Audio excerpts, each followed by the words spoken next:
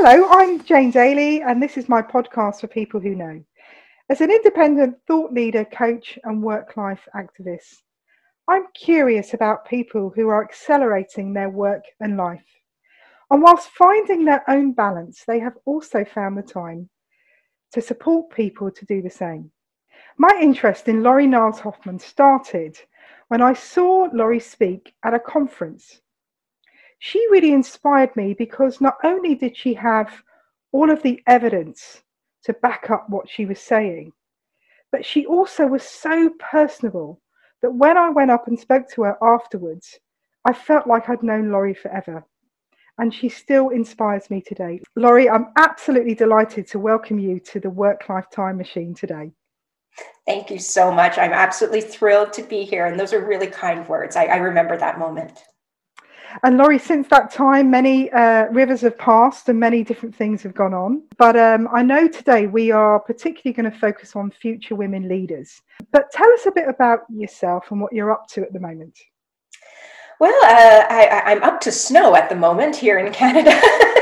Recording this at the beginning of November. I didn't. Actually, it's mid-November. What am I saying? But I'm up to snow. But no, these days, obviously not traveling, but still working with clients, mostly in EMEA and the UK on digital transformations. We're working prominently right now with a large UK-based bank, and also doing some work in the pharmaceutical industry, which for me personally has been very interesting because I feel like it's one small part of being able to help with, the vaccine development and help some of that upskilling that needs to happen. So that one's been near and dear to my heart. And other than that, just preparing to hunker down for a long Canadian winter that I haven't seen for many years. I always manage to escape for a few weeks here and there, and not going to happen. It's incredible. I mean, I feel really jealous about snow, but snow's one of those things that seems to go on forever, doesn't it? And we love it when it first arrives, and then after a while, we're like, we want to move on now. Well, exactly. And it's funny because for the past couple of years in particular, I've really missed out on winter. I was either in Spain or the UK. And so I would get, pictures from my husband, meter of snow. And I'm like, oh, that's charming when I come home. And now I realize this year, I'm going to have to see it like completely, like there's no escape. Well, the amazing thing is, Laurie, we can go anywhere in this time machine. So are you up for it? I am up for it. Let's spin that wheel. Wonderful. So let's step in here and, tell me what you're seeing in this time machine. What I'm seeing in this time machine, I think let's go back not too far because, I like to joke. I've only been working for 5 years. Let's go back to 2016. I like it, Laurie. So 2016, not that far away, but let me set the scene a bit as you and I arrive here. The big news is that the UK voted to leave the EU, which obviously is still going on today. So very big news at the time. Mm-hmm. Theresa May becomes the only second ever UK Prime Minister. Mm-hmm. Getting into women a bit more, women were permitted to serve in close combat roles in the British Armed Service for the first time ever. So quite a few things going on for women. And Rihanna was the Woman of the Hour with her song called Work.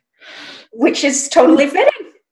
Which is absolutely, totally fitting, definitely. So 2016 was a really interesting year. What was going on for you? So 2016 was a really pivotal year for me. It was one of those times where I was working in a job I didn't like, I'll be honest. And I was trying to find purpose and I was just missing it. And it was the year that I just literally took a match to everything. There's a quote that I like that says, when there's nothing left to burn, you have to set yourself on fire. And I really took it to heart that year. And I just said, burn it down. And I went independent. I walked away from, a good job on paper. And I didn't really have a plan or another job to go to. I just knew I was going to do something. And it was scary, but it was liberating as well. And it really set the stage for what would in the future become the agency that I have right now with Niles Nolan, although I didn't know it at the time. It's incredible, isn't it? It really is, Laurie. And I love what you were saying about it's scary but liberating. And look, I can see it. I know everybody else can't on the podcast, but I can absolutely see it. But I know the listeners will be feeling that excitement that you have. And looking back at that time, what would you say really allowed you to liberate yourself? It's interesting because I was reflecting on this quite a bit, and I think the big one was harnessing anger. And I know that sounds strange, and especially as women, we're not really taught to be comfortable with anger, or it's seen as a bad thing for women to be angry. You're hysterical, you're emotional. And I had to look at all this anger that I felt, which was also born out of frustration, and say, how do I harness that into an energy? How do I make that something that will propel me forward and make it into a positive? And that took a lot of engineering, a lot of mental engineering, but it was something that I'm so glad I did. And I did it very deliberately. It was something I woke up every day and said, what am I going to do with this? And that just seemed to be the ticket. And that was what then said, okay, I can jump out of this plane. And it's so interesting what you're saying, Laurie, because I, as you know, I like a little bit of data, like you, bit of research, insights. You know, you and I are swimming in this stuff all the time, and I know some of the things we've spoken about in the past about women and being emotional, but actually, women made huge progress in the 70s and 80s before we hit this century. But since this century's arrived, everything's stalled. And interestingly enough, with COVID, actually, there's been a regression. Yes. So it's so interesting to hear what you're saying, Laurie. So how do we influence people? Because you and I are in places where we have liberated ourselves. We are moving into new spaces. We are growing our impact, growing what we do and helping others.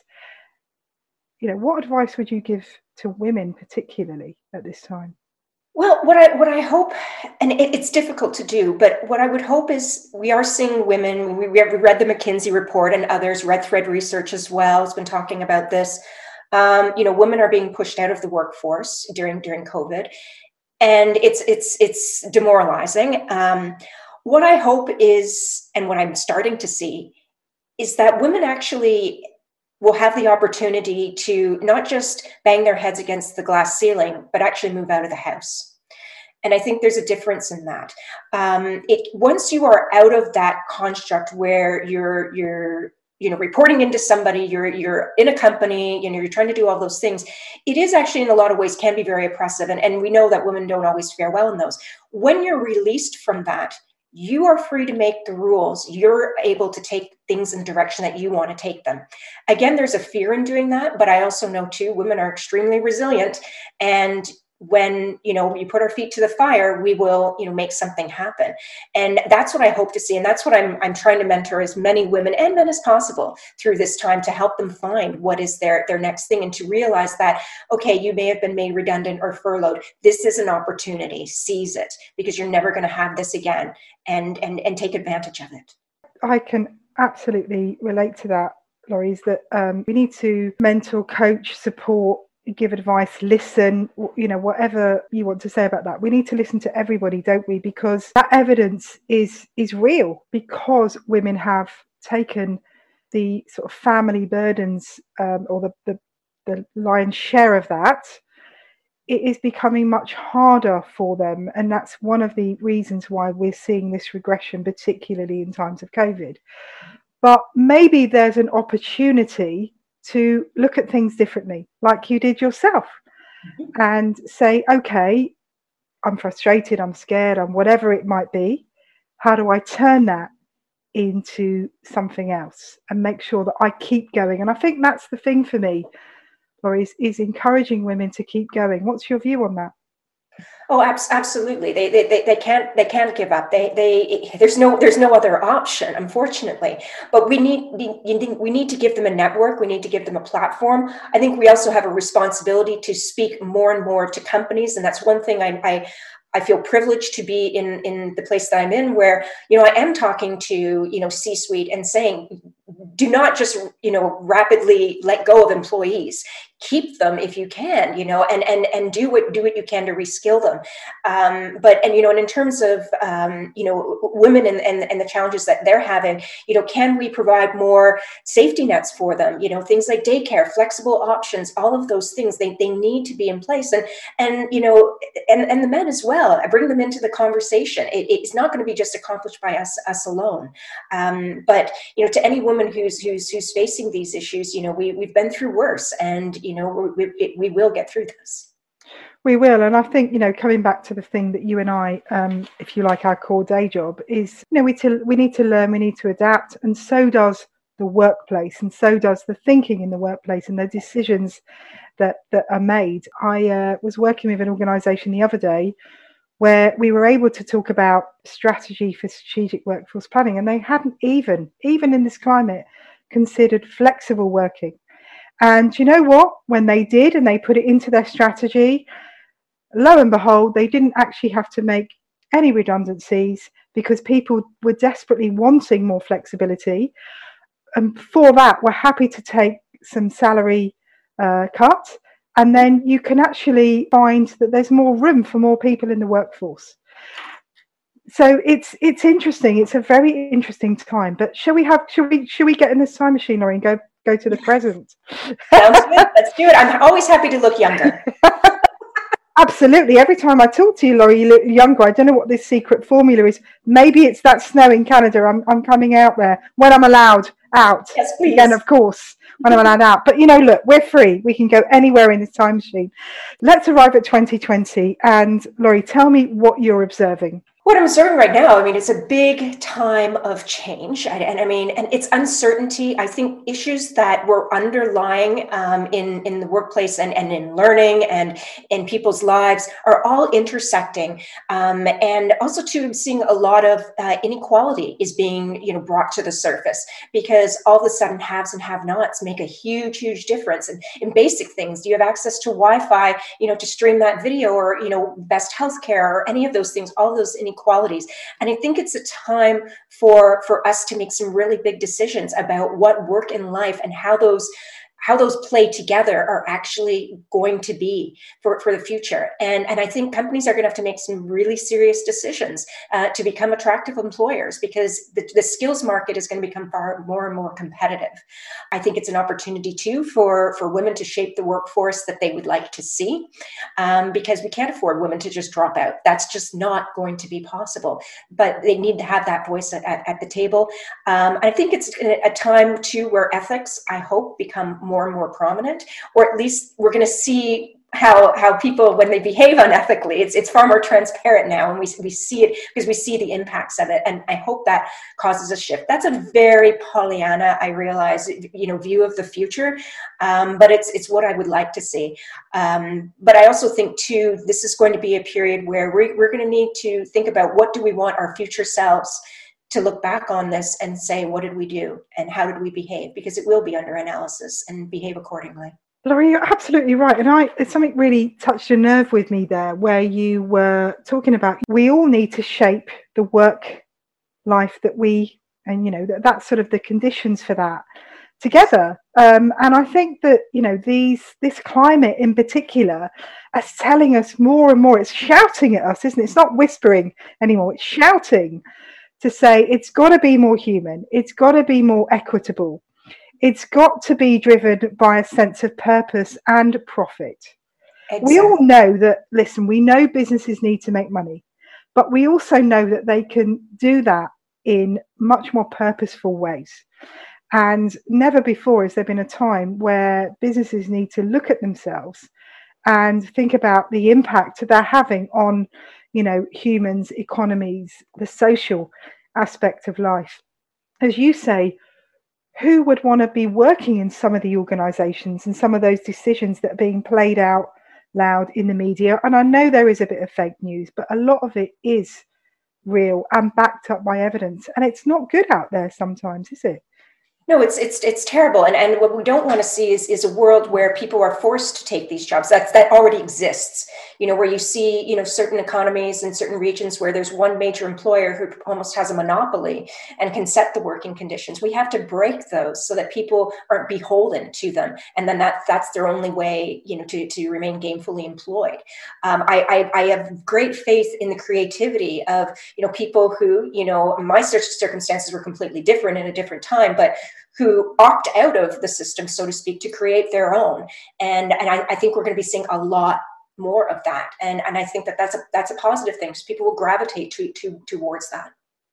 Absolutely. And, I think that now is the time to be speaking up and letting employers know that, if there was an element of more flexibility, if there was an element of this or that, or what is needed, then I wouldn't need to leave this organisation and leave behind all of the blood, the sweat, the effort, the time, the passion that I've put into my work. Because people don't leave really unless there is a real problem. But I'm seeing it more and more this year, in particular women that are saying, I just can't do this anymore. I was talking to my Pilates teacher the other day that was having a real challenge with, childcare, particularly in lockdown. Mm-hmm. She's part-time already. Yeah. She combines, motherhood, some other stuff already. And, someone had said to her, you know what, you're just best to give it up. And actually we had a chat and she said, I don't want to. I've spent years developing up my practice and my clients and my reputation. And actually, it was just helping her look at things a bit differently. And I think that there is a real opportunity to learn and think differently. And those conversations are not always happening, but it's within our gift to make them happen, Laurie, isn't it? Yeah, they have to happen. Absolutely. I mean, you mentioned before, even just the economics, when you talk to these companies, are you really prepared for this portion of your workforce to either walk or you let them go? When some simple changes can make it. I mean, if we really want to talk numbers, and I hate that it comes down to that, the amount that you're going to lose by these mostly women leaving, and the corporate amnesia that goes with it, the onboarding, recruiting of another person, the skills that are walking out the door. You don't want that to happen. You have to work with them, and that has to be a dialogue, not a place of assumption that this is what people want. It's asking them and finding out what do they need. Simple things too. Even I was working with one large pharmaceutical company, and we looked at their data on Teams, just on usage. We found 80% of their employees were logging in outside of work hours for more than an hour. Okay, well that's telling you something. So maybe we need to rethink what that work day looks like, because clearly people are already, carving out that time. And you want to worry about burnout, or do you say, well, work days will be, we can stagger your day, whatever it is. But we have to think about that, because it's simply not going to work for all of us. It's not. And you and I are real advocates of making sure that we make decisions based on a level of data, insights, evidence, whatever you want to term it. But there is a lack of evidence in organisations, isn't there, Laurie? I mean, the work that you and I do, we talk about this a lot, is that there is a real lack of credible, reliable data that's coming from multiple sources so that they can see some of the patterns and trends that are going on. How do we change that, Laurie? How do we help people change that? Well, I think, when we say there's a lack of data, and that's true in a lot of places, but in some ways, there's some surprising places we can find it. I say, okay, you want to know what your employees are thinking? Go to your HR, IT, whoever is handling the HR side at your company, and find out what people are searching for. And are they looking for stress leave? Are they looking for, resignations? What are they looking up? That's going to tell you a lot about, what's happening. I had one company where in the, top 3 searches was harassment. That's going to tell you something. But I also think too, we have to be proactive about going out and also generate the data and talking to people. And it has to be that two-way street, but we also have to do it in a way that is safe. that line between work and life is blurred, and you don't know what goes on in somebody's own home, and you can't pry into that. So it has to be a way too where it's not going to create more inequities, and it's not going to mean for somebody to be exposed, but it's going to be a safe and impactful way to build a workplace that works. Yeah, I think that's really good advice, Laurie. And even as you say, generating it, but doing it in a safe way. I mean, psychological safety is another huge challenge. And actually, when we look at the topic that you and I are exploring today, in particular, inequality, we're particularly focusing on women, but quite frankly, when you look at all sorts of aspects of diversity and inclusion and efficacy, that they're all regressing, quite frankly, even though there's been huge amounts of financial investment going into these kind of programs. The evidence tells us that things are not changing. No, it was very interesting. I even saw it yesterday, and this is just news, south of the border to us. Is they said, I think it was New York State has now given free access to 4,000 courses. I think it was with Coursera, and everyone was applauding it. And I thought, okay, hold on a second. You're assuming that people have literacy, and that they've had, it's in their language, that English is a first language, because these are very technical topics. So there's your first barrier, because they were not translated. You're assuming they have access to a device that they can actually consume the content on. You're assuming too they have access to a 5G or 4G network, which they may or may not. I mean, in Canada, you step outside of any of our cities and it doesn't exist. And you're assuming too that they have enough Wi-Fi or bandwidth in order to consume video or high graphical content. I mean, we still have, our libraries are closed due to lockdown, but they've kept the Wi-Fi on, and you can go to any of our local libraries and you will see in the parking lot adults in their car or on their bikes or sitting on the curb accessing to tether to the free Wi-Fi. So there's a lot of barriers that we're not accounting for, and that we really do need to consider. And we really need to, look at the context, don't we? That's what we're talking about here, is really understand the context, because as you say, we're making too many assumptions, quite frankly, aren't we? Absolutely. And I have my own blind sides. I'm only trying to do what I observe, and I know that I'm coming from a place of privilege. I'm trying to break those down, but we need to listen more, and we need to look at these things more holistically. Well, definitely. And I mean, some of the work that I'm finding is working. It'd be lovely to know if you are doing something similar, is looking at the difference between equality and equity, and understanding that, look, equality is where we want to get to in the end, but equity is about tailoring the means to get there. So, if we're at this place now, let's take women as an example. The evidence says that unless something radical and significant changes, it's not going to be until 100 years we even level the pay gap. Now, that's crazy. Mm-hmm. So what has to happen is we have to change the roots and how we look at equity, so that we make sure that people are given the support they need. Yes. It's not taking away from anything that's going on today. That continues. But the other stuff then needs to be tailored and changed, and often dialed up, to give people the same opportunities and more of a leveling opportunity. So it's not taking away from what's there, because that isn't right either. No. But it's saying that you're not going to ever level it if you're not helping people in equitable ways. And I think it's a really astute point that you raised there, Jane, and it actually reminds me of a conversation that I had with my own parents. They inadvertently raised a feminist, and sometimes that backfires. And we were talking about, some of the things that I do with, to help women in learning, and I won't say which one, but one of my parents said, "Well, what are you doing for men?" And I quipped back and I said, well, Chad, I'm sure is fine. He's already got access to all the networks. And it offended them. But I also think, too, it's not that I haven't helped men. I have men that I mentor and men that have helped me. I don't want to take that away. But on the other hand, to your point, it's an uneven playing field. And you have to balance that out.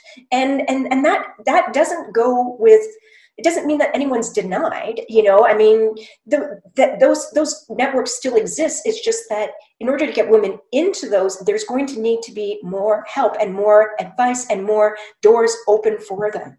And that's just a fact, because the doors have been open, or have been closed to them for so long, but they've been open to others. So that has to change. It absolutely does. And what we're really talking about is that women themselves have got to help shape, but also organisations and the cultures and the way that we make decisions have got to be looked at through those lenses, basically.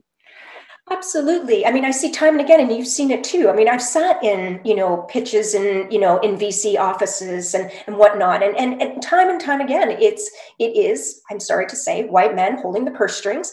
And, you know, they're not seeing that, you know, these opportunities being put in front of them are maybe viable. And that's disappointing. It is. And I think, you know, we have to educate everybody involved in this. I don't think, you know, of course there are a small amount of people that are going out of their way to get it wrong. But in the main, in what evidence I see, people are not doing that. They just don't realise. And often they're doing so much of the wrong thing, it's going the opposite way, which is what we're seeing in the evidence. So we need to, you know, look at that equity now in order to create equality, is what I'm seeing. Now, Laurie, let's be brave and go off to 2030. You up for that? I'm up for that. I don't want to know what I'll look like in 2030, but let's. Now, while we put Rihanna on in the background, which nobody else can hear but you and I can hear, you know, let's have a bit of fun here. So we've arrived at 2030, and if we listen to the people that have the means to be much more predictive than you and I on our own, you know, the McKinseys, the Deloittes, the PwCs, etc., etc., etc., they're predicting that in 2030 that there'll be less people in full-time work. There will be portfolio careers. Work lives will be totally intertwined, and the 9 to 5 will still be there in some respect, but really not. It will not be the sort of main way. We'll be in a digital first workspace. Mm-hmm. And there'll be some very different opportunities to what there is today. So we're entering, it's less than 10 years now, but an interesting space. But what do you foresee?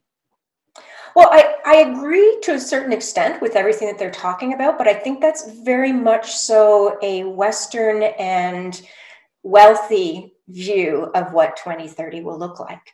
And I think it's not taking into account developing nations, not taking into account people living at or below the poverty line. And I think that those, I'm curious to see what worlds will look like for them. I hate to say I'm not as optimistic that it will be better. I think that we're getting to a point where even just barrier to entry, I mentioned before, you know, if we go all digital, there's a lot of expenses that go along with that. And that may not be available to a large portion of the world's population. So, you know, I do think what I would like to see more of, though, if I'm again putting on my Pollyanna hat, is, you know, that what is work in life and what is purpose hopefully gets a little bit more merged, that we will have some flexibility. I hope things get better for you know, as I said, people who are working more in the manual labor and trades, and that you know, we can improve conditions there. I don't see that happening by 2030 because of the investment that's required, or it's going to be a huge effort on the part of the corporations that be. And often I don't see the evidence that that's really what they want to do. Absolutely. I sound really pessimistic, don't I, Jane? No, you don't. I think, you know, what you're talking about there is realism. And you know, I think that, you know, what you're raising there is a field of view, because what you know, with globalization and, you know, what we're able to see on internets and, you know, how we're able to, you know, look in virtually, you know, you and I could go on a camera now and look at a number of places in the world where you and I may never visit in our lifetime. Mm-hmm. But we're looking at the world through a particular lens. And, you know, I agree with you. You cannot expect underdeveloped nations or nations that are in poverty at the moment to have a complete pendulum swing and be in that place. And I think that what you're putting on the table is an element of realism. It also brings up this opportunity again to be more human and understand that just because it's like that for you, when you're making a decision, you know, you need to just maybe ask some questions to make sure that your view of the world or the context, or what you're seeing, is as real for everybody else. So I like it, Laurie, what you're saying, because what you're doing is taking a very mature and grown up view of how you need to approach this kind of stuff, which is very rare in organizations. Well, thank you for saying that, because I feel like as I said, being very pessimistic, but I think it's realistic, and I want us to build a better future. I want it to be different, but it means that we can't just build for ourselves. It does, Laurie, and I think that one of the things that I would love to hear your advice from, some of the seeding to get where we need to be needs to happen now, because particularly as we're hearing, the evidence shows that progression for women in the workplace is not progressive. Now, there are different things happening. There is definitely less progression for women. If you look at evidence from all different sources, I think myself, I've looked at over 40 different research reports from many different sources, and they're all saying the same thing. But what advice would you give women today who want a different work life by 2030? What advice would you give them to be thinking about today in order to make sure that their progression isn't halted by some of the conditions we've been talking about? So I think that the big thing is I'm a big believer in, being deliberate. What I mean by that is setting out what it is exactly you envision for 2030. What do you want that to look like, and then work backwards. So be very concrete in what steps. What do you think you want your home life to look like? What do you want your work life to look like? Where do you want to be? I mean, but also being realistic that life will take you in all sorts of different directions. But you have to have a North Star. Find your mentors. And by mentor, I don't mean just somebody who can coach you. It's always good to have a coach. But what's always been really helpful to me is people, and maybe mentor isn't even the right word, it's a docent. It's somebody who can open and unlock the doors for you. And that was something I really, really needed. And I would advise women not to be shy away from that. So look at the people who are influential in the industry. Send them an email, send them, on LinkedIn, make contact, build that network, because the network is what will get you through. And I can't underestimate that enough. And I know a lot of people are saying, well, I don't want to be on LinkedIn. I don't want to be doing those things. Fine, then use email, use something. You're going to have to build up that trusted network, because they have the keys. They hold the privilege, and they're not sitting there holding it to their chest because they don't want anybody else in. They don't know who to let in sometimes, right? And so they're not hearing what ideas people have, because it hasn't been brought to their attention. So that to me is a really key way, and be honest about what it is you're looking to do. And you can't have it all. I think that's a big thing too, is a lot, especially women, think, well, I want everything and I feel like I have to have everything. You never will, but figure out what's close to your ethics and what you're willing to compromise on and what you're not willing to compromise on. And, and if possible, have a good partner who's able to help you through, because I know that was the best thing and still is the best thing in my life. Absolutely. It was resonating with me so much what you were saying. What great advice from you. And I'd absolutely agree with all of that. You are a successful female leader who is still learning. That's what you're saying in this. But what you're doing is, all of those things are things that you have to work on, don't you? Because you can't, any of the things you just said there can't just be written on a piece of paper and left. You've got to mobilize them. You've got to nurture them. You've got to, take care of them and actually take care of you, haven't you? And along the way, adapt and change. And if one door closes, knock on another one. That's what resilience really is. And yeah, have your tears, get your friends out, have that G&T or whatever you fancy in the time machine. Mm-hmm. You can have what you want from the bar. And just take stock, press pause and go, right, I've taken a breath. Here I go again. And, I think for me, asking some of those questions and breaking down some of those barriers. And for me, it's important that all of us pave the way for these future generations, because I certainly do not want my daughter, who is only 5, mm-hmm. having some of the challenges that I still face. Yeah. in boardrooms where, you know, I'm going in as an expert. I've often got much more experience, knowledge, and actually the best attitude in the room. Whether that's, you know, whatever that is, and still, you know, there is someone at the table who repeats something I said 5 minutes ago, and people jump on that rather than me. Yep. And you have to be brave and go, you know, it's not about just going, oh, I just said that. You go, okay, well, I'm going to throw in something else. Right. And make sure that, you know, yeah, you know, it's great that you're building on what I just said. Just to add to that, here's this, and keep going with that. And, you know, that will happen in anything you do. And actually what I found is often as you are, you know, climbing this ladder, and often looking over and going, I've climbed over the wrong wall here. Yep. Being brave about that, and to go, it's okay. You know, it's okay that didn't quite work, or this wasn't what I was expecting. And adapt, move, as you were saying earlier. Exactly. And I think, you know, to touch on your point too about, you know, we don't want, you know, your daughter, or, you know, my nieces or any of the other younger generation coming up in this to have the same experiences we've had, and to you know, walk into those boardrooms like that. And I've come to a conclusion, and I think it's really been in the past 6 months, and I don't know if it's COVID related or not, where I've stopped censoring myself, and that's worked well and not so well. So, you know, when I've seen some things, you know, on Twitter or on LinkedIn that are overtly sexist, I've called it out. And it's been an interesting reaction. I find a lot of younger women will reach out and say, thank you for doing that.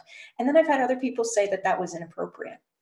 And so I try and I wonder, you know, sometimes too, like, you know, what do we tolerate where our next generation will not?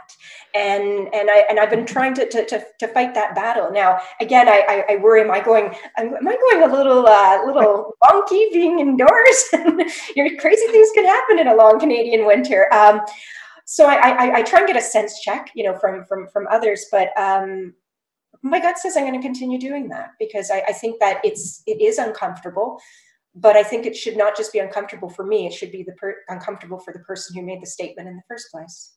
I think for me, Laurie, is look, whatever way people decide to call it out, whether they do it as openly as you, and I think that's what I love about you. You're very open and transparent, and people, you know, often maybe take that the wrong way, but your reason for doing that, I know, came from a place of wanting somebody to understand that that's not good enough.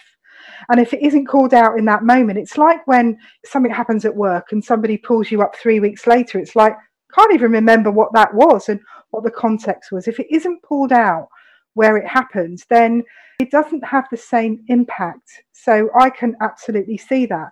But it's so interesting what you're saying about younger people. And I think that they're not conditioned by some of the things that we've experienced. We're a similar age. Obviously, you look so much more younger than I do, I'm sure.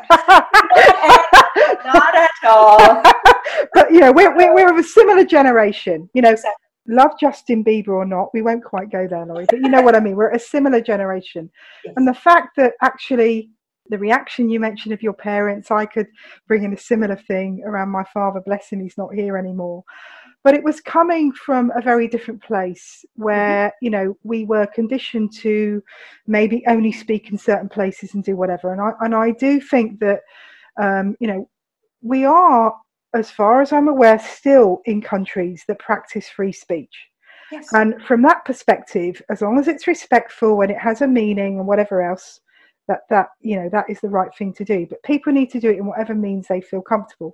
But people's response and reaction is very, very interesting. But we do need to break down these barriers. As I say, I don't always think everybody comes from, and I know the evidence shows that people don't come from a position of wanting to get it wrong. But quite frankly, every day I see it, and I will do what I can in this space to make sure that my daughter does not experience being spoken to, being looked at, being ignored, being disrespected, not being given the opportunities that I have had to fight my way and still do to get.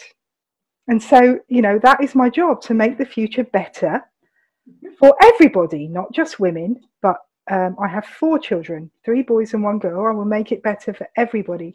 But also, I know that my 3 boys, the feedback I get about them is that because of my work life, because of some of the things that I've tried to open their mind about, I get lovely reactions from both male and female about their view on the world and relationships and women. So I think, well, maybe a little bit of what I'm doing is working.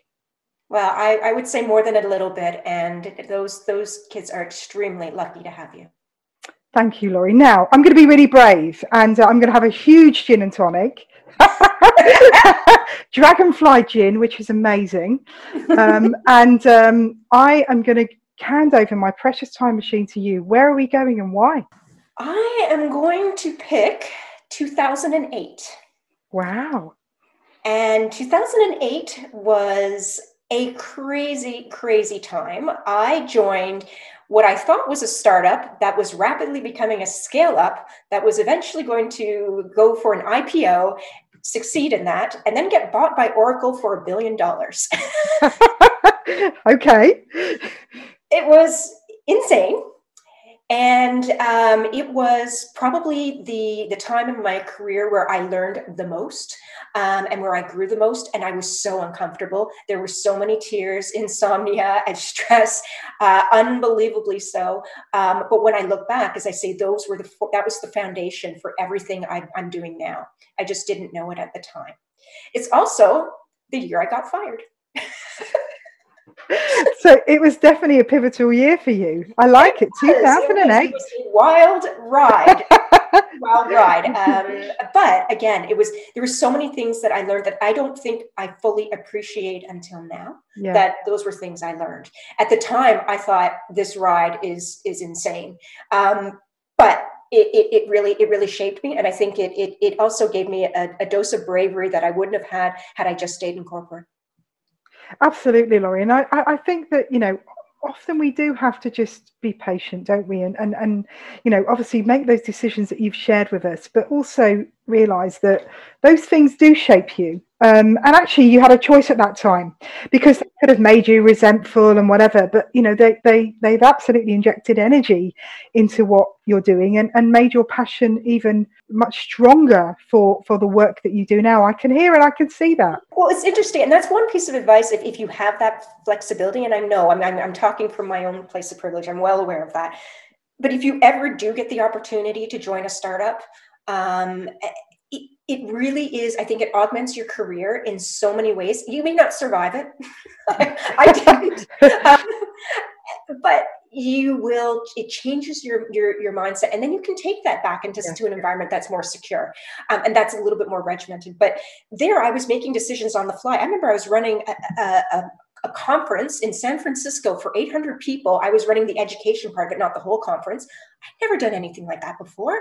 And it just was like, okay, well, we have to make this happen. And this is what we're going to do. And it was just an incredible time. But again, I would collapse in a puddle of tears at the end of it. Absolutely. I look back and I say, well, now it's like, okay, I did it. It happened and it worked and it's okay. But also, Laurie, what you're saying is, having these different types of experiences, because I meet so many people that are talking about something and I sort of dig into it and I think, okay, that's fine. Usually there isn't a lot of evidence.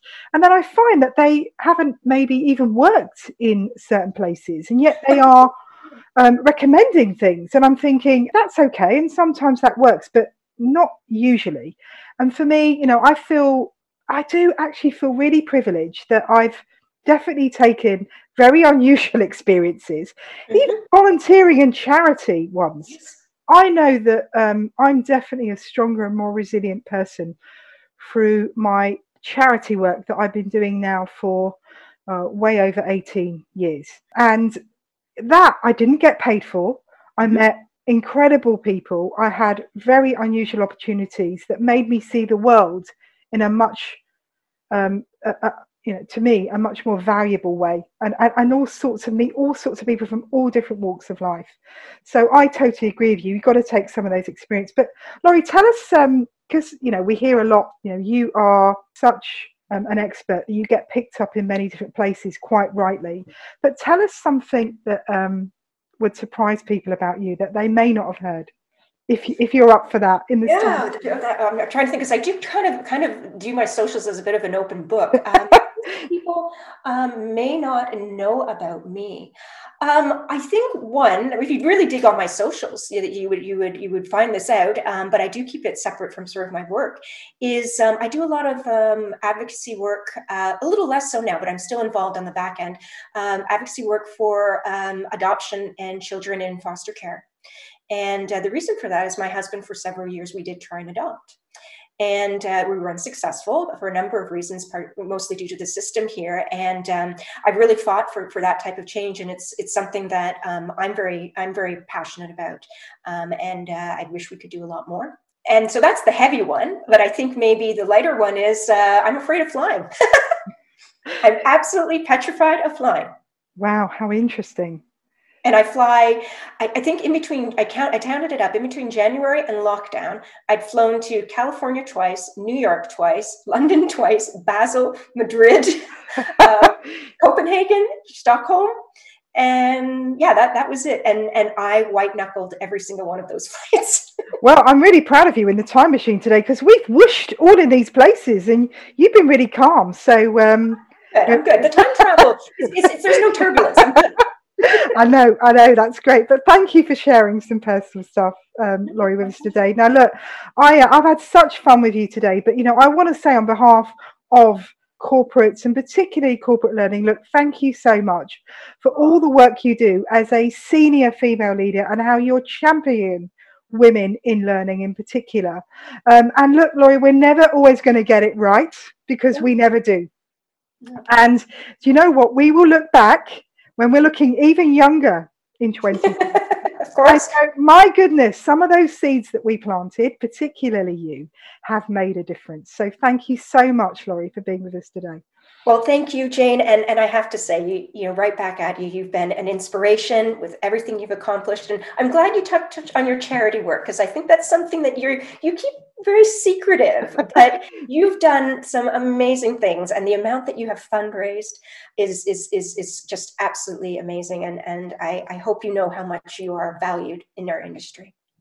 Laurie, thank you. And to all our listeners out there, if you're interested in the topics that Laurie and I have been discussing today, she's going to share three things that you can dive deeper into.